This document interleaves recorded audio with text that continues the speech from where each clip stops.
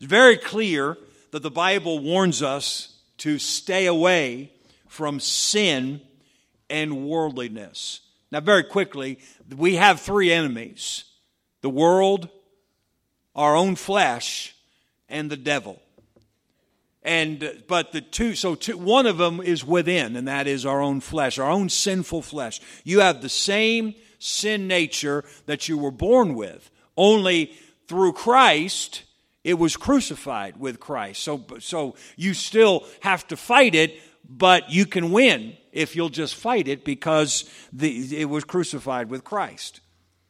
So we have two outward enemies spiritually, and that is sin and worldliness. I started to, I should have said the world, the flesh, and the devil, Satan, all right? But I'm going to focus on sin and worldliness. Sin is sort of the three of them wrapped up. All right, Satan is tempting us to sin. Our flesh is tempting us to sin. And worldliness is a lifestyle of sin.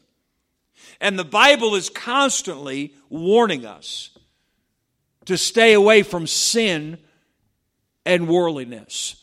I'm afraid sometimes that we hear sin and we think of sinful things. And we want to identify all these sinful things. And if we avoid these sinful things, then we'll be okay. That's not what it's about. What it's about is our heart turning away from the Lord to something else.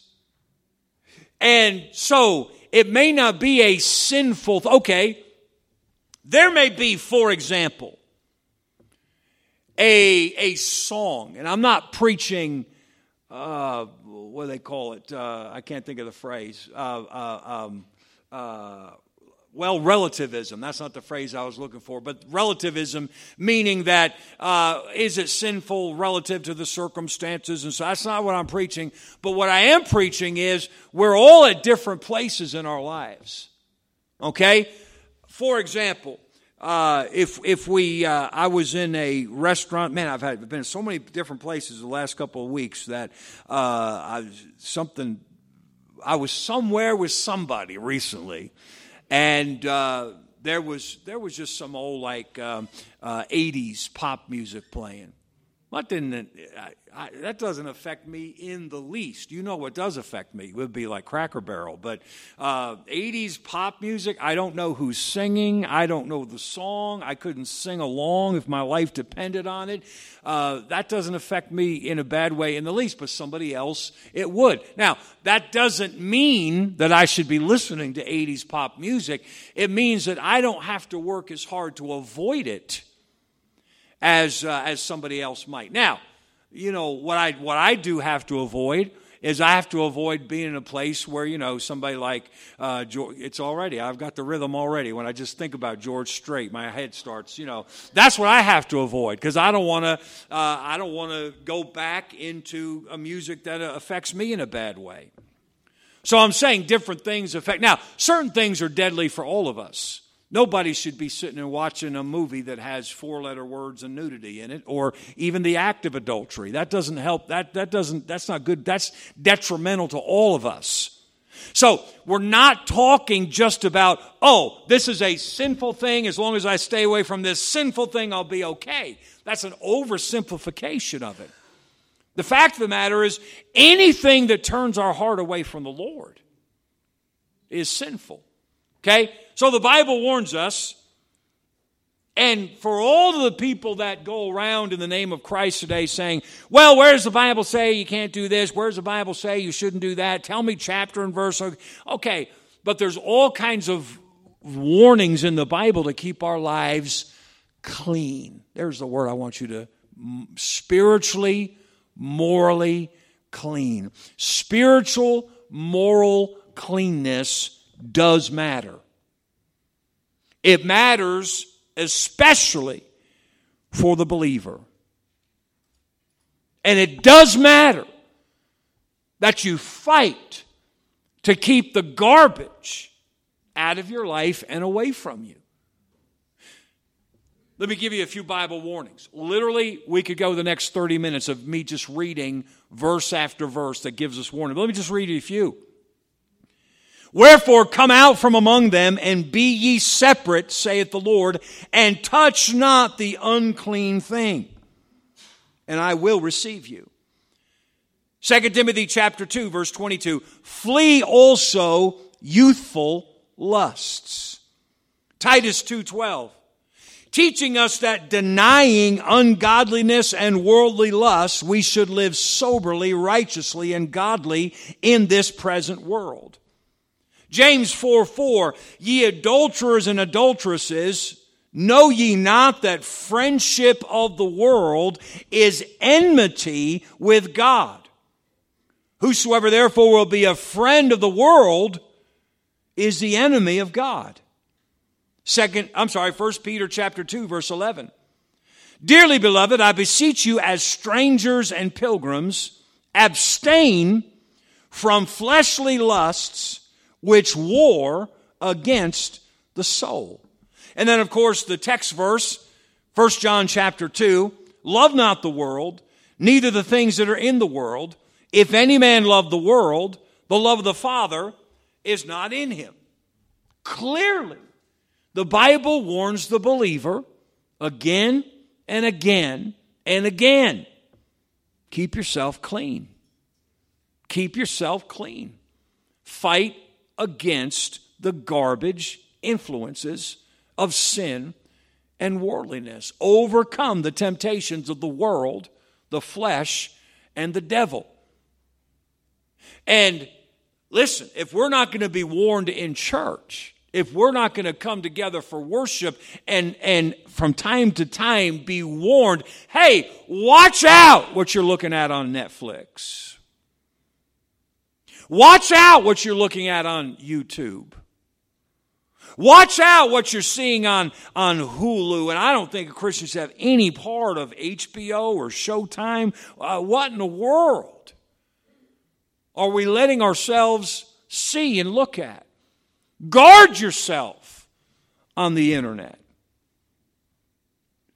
And hey, watch out for the worldly philosophies on news shows.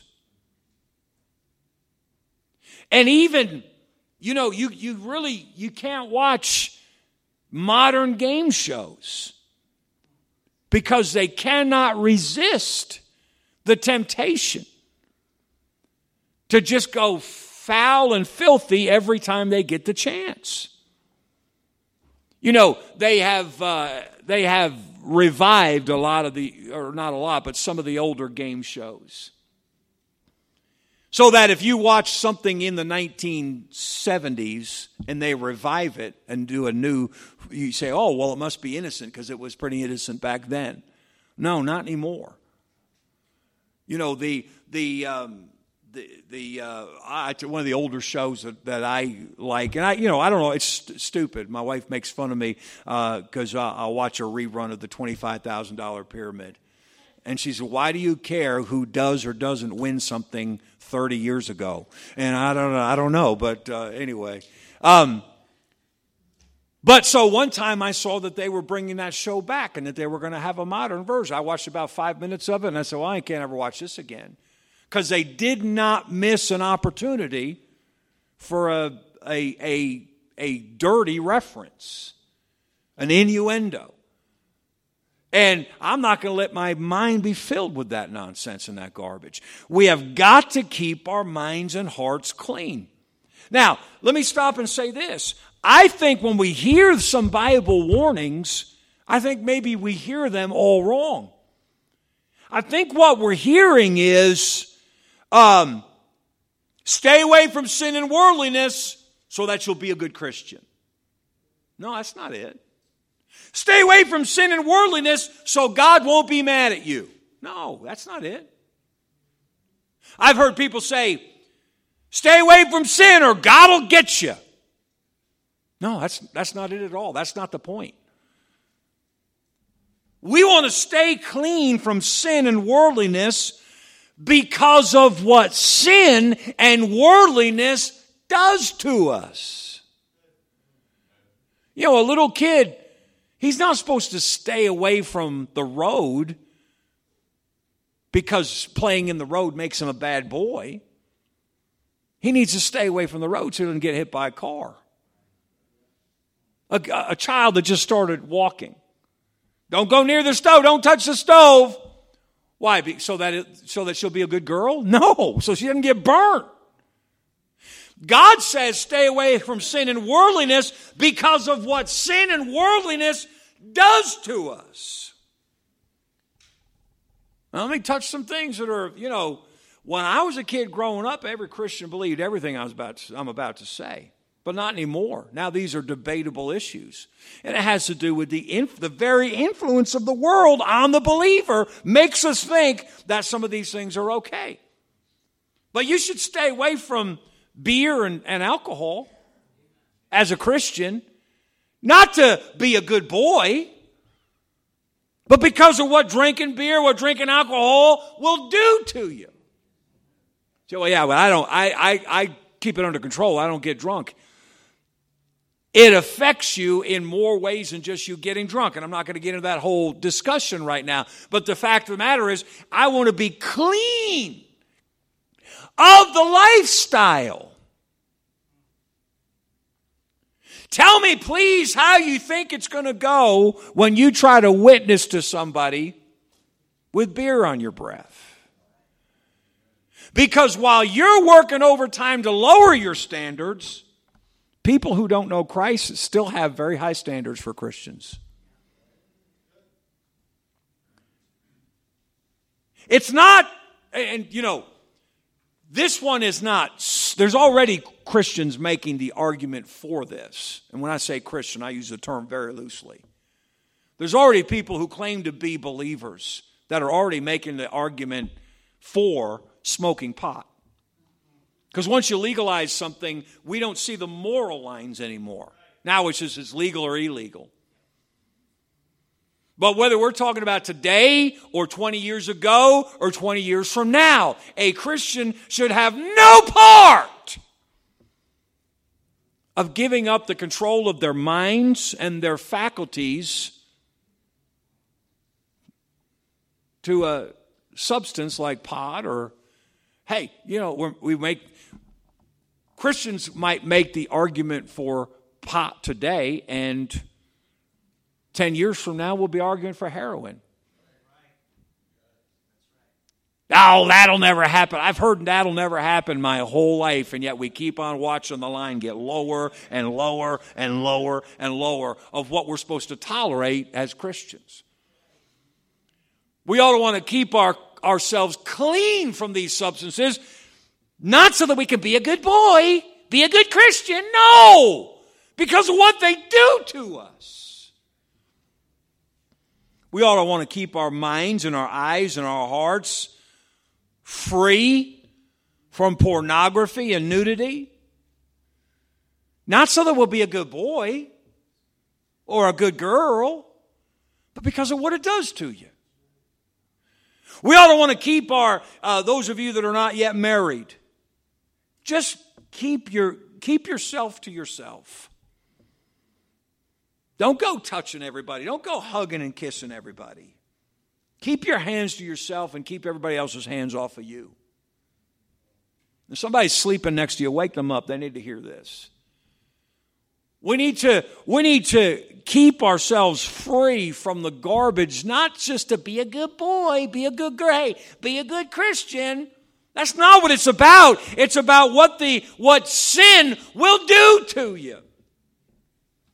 We need to stay away from worldly, fleshly music. Now, again, I know that we all have different various temptations when it comes to music, and we all have different preferences. And it's real easy for me to preach against rap because I have never had any use for it. But I'm not sure I've said this on Sunday morning. I said on Sunday night a couple of months ago. You know, for years, I didn't have anything to do with the music that I grew up on. And then I just totally let it go. And then as my kids were growing up, I started to use as a tool. I started to reach back to some of the songs that I knew the singer, claimed to be a believer. And, if somebody is openly a reprobate, I don't want to hear them sing. I don't care what they're singing about. I don't want to hear them sing Amazing Grace if they claim to not know God or anything. But when I know somebody has a decent life, decent reputation, and they sing a decent song about love or about life or about whatever, I started to very carefully screen these songs and got a collection of them and listened to them. I never just, turned on some country radio station to listen to it, but I got this collection of a lot of decent music, nothing about drinking or divorce or cheating or any of that stuff, just about, life and hound dogs and pickup trucks. You've heard me say that before. So June 27th of this year, I was walking with the Lord. I said, Lord, what do you want? What do I need to let go of to get closer to you? And he said, well, you could let go of that old music. That's not helping you any. And I said, anything else? He said, no, that's what I want.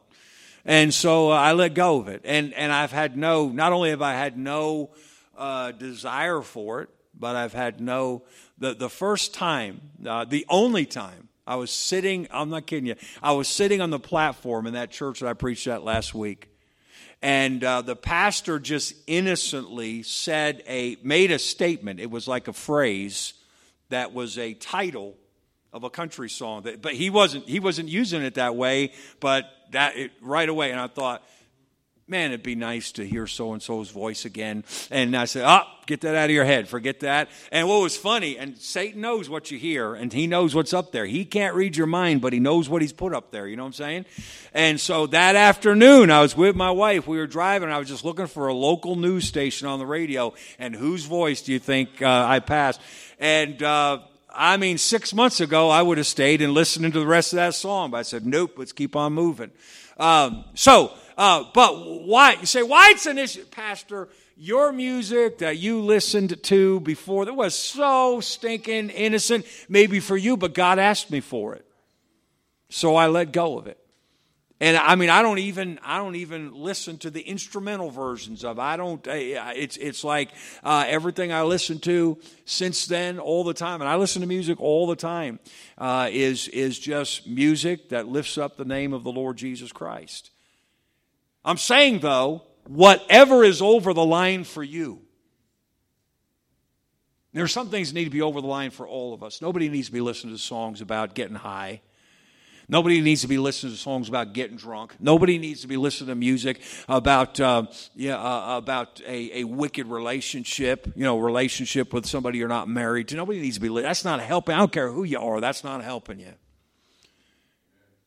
But it's not so that don't listen to that because you want to be a good Christian. No, it's because of what that's doing to you.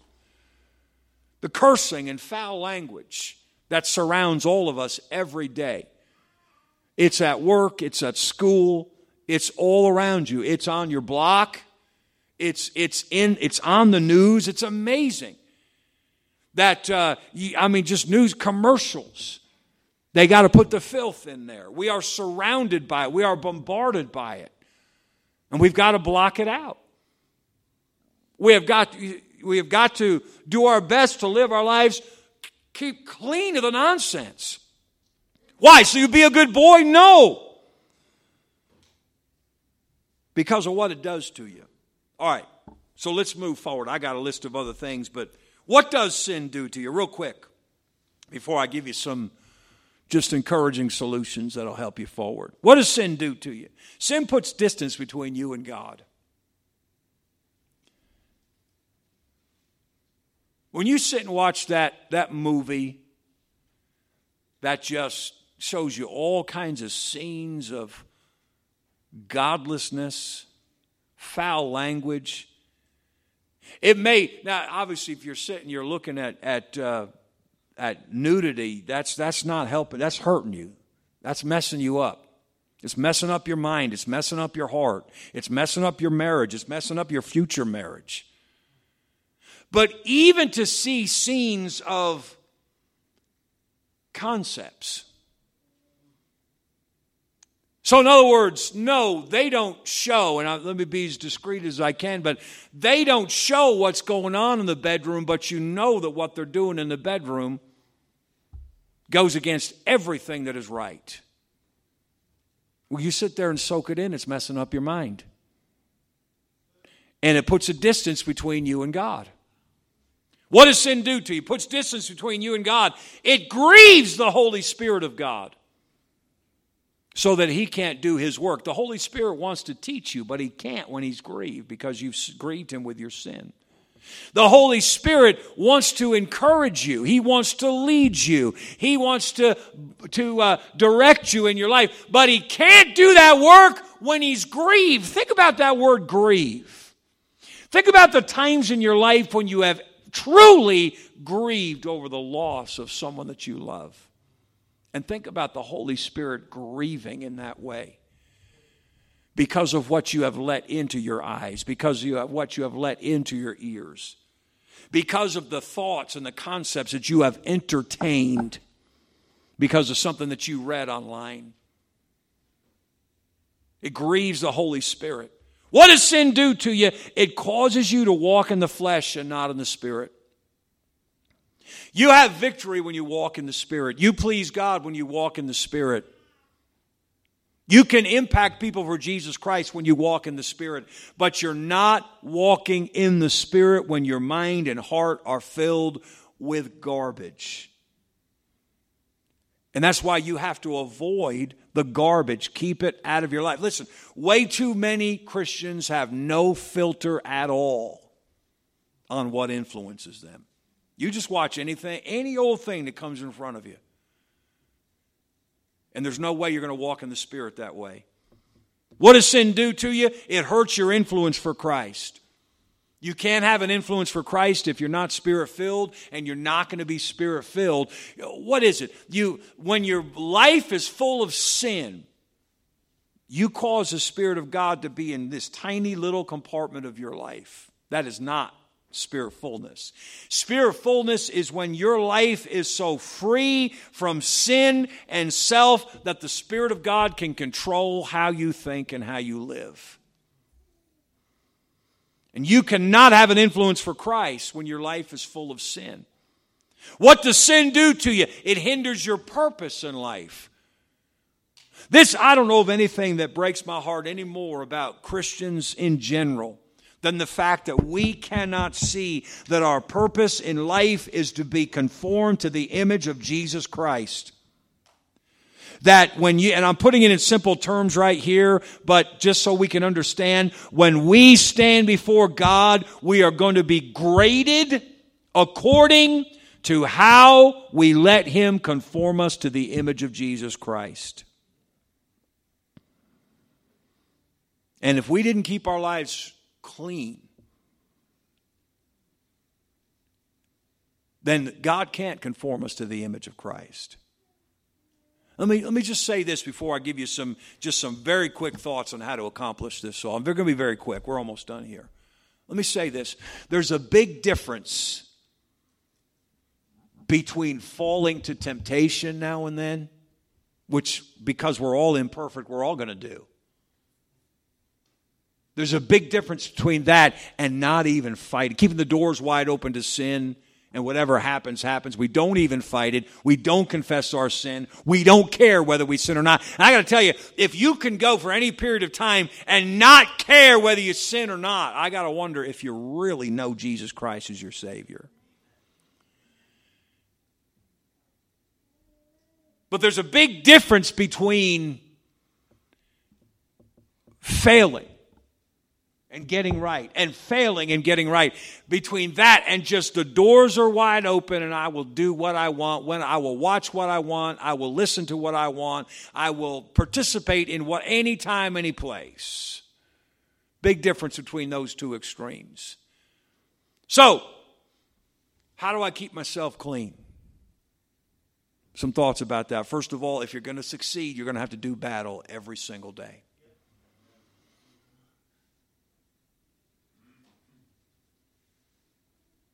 What does the Bible say in Ephesians 6? Put on the whole armor of God.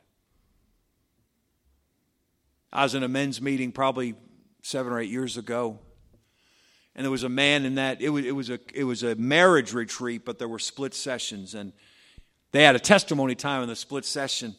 And one of the men in that testimony time was a colonel in the United States Army. And he had done numerous tours in Iraq. And we were testifying. He said, you know what is just crazy?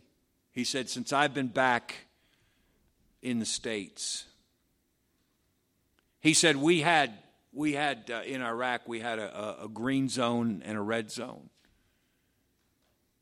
And he said the red zone is where you never would think of stepping into the red zone, because red zone means you could have a sniper on you at any given time. The green zone, you knew you were safe. He said you would never think of stepping out of the green zone without being fully armed. Every bit of armor, everything you had when you left the green zone, you made sure you were fully armed and protected. He said, and yet I come home, and he said, I will not hesitate to walk out of my house without being prayed up. He said, and God tells us we've got an army, we've got an enemy that has a red dot focused on us all the time, just waiting for permission to pull the trigger. Do you understand? You and I are in Satan's sights. And not him personally, but he has all kinds of principalities and powers that work under him. And he's got at least one assigned to you. And you are in his sights all the time. And we cannot afford to go forward without the spiritual armor of Ephesians chapter 6. You ought to memorize Ephesians chapter 6. Take unto you the whole armor of God. Memorize, learn what each of those pieces are, and arm yourself spiritually every single day of your life. You're going to have to do battle every day. Not only that, but focus on positive spiritual objectives. Like, there's numerous spiritual objectives in the Bible. Walk in the light as he is in the light. Jesus said, abide in me and I in you. Or the Bible talks about being filled with the Spirit. These are positive things. What do I mean by that? I mean, you're not going to stay clean by making it your objective today. Okay, I can't sin today. I can't sin today. You're going to fail. You are setting yourself up for failure. James chapter 2 says every man sins when he is drawn away by his own lusts and enticed. Drawn away from what? Drawn away from walking in the light. Drawn away from abiding in Christ. Drawn away from fellowship with God. So your objective should be fellowship with God every day. Focus on positive spiritual objectives if you want to defeat the negative. The thing about each of those passages that I read and any other one that you want to look at, it presents a negative and a positive. For example, it says, flee also youthful lust, but follow righteousness, faith, charity, and peace. So focus on following righteousness, faith, charity, and peace. Don't make your focus to flee youthful lust, because then you're just running away from stuff. You need to be running to stuff all day, every day. Run to Jesus all day, every day. Get rid of strongholds of sin. You have something that makes it easy for you to sin, get it out of your life, get it out of your house. If you're going to try to give up drinking, don't keep a six-pack in the fridge. I remember somebody told me one time, I just keep a beer in the fridge to keep me honest. How does that keep you honest? It keeps you on the edge is where it keeps you. And by the way, he eventually wound up failing. Just get it out of your life. Get it out of the house. Get it away from you. If you can't, if television commercials or whatever mess you up, get rid of your TV. So, I can't imagine live without my TV. Then you may not have a shot of being victorious until you get the strongholds out of your house, out of your life. Keep your heart close to the cross. I mentioned this already. I mentioned it in Sunday school. I mentioned the beginning of the service. I think I mentioned the beginning of the message. But I can't beat this drum too often. Jesus died for your sins. That means everything about your sin has already been crucified. I can prove that to you verse after verse after verse in the New Testament. Ye are dead, Colossians says, and your life is hid with Christ in God. Romans chapter 6, I can't find the phrase, but if I start at the beginning, I'd get there. But Romans chapter 6, we are crucified. Ye are dead. No, that's Colossians. Therefore, being baptized with him unto... never mind. I'll waste your time trying to find it. It's up there, though.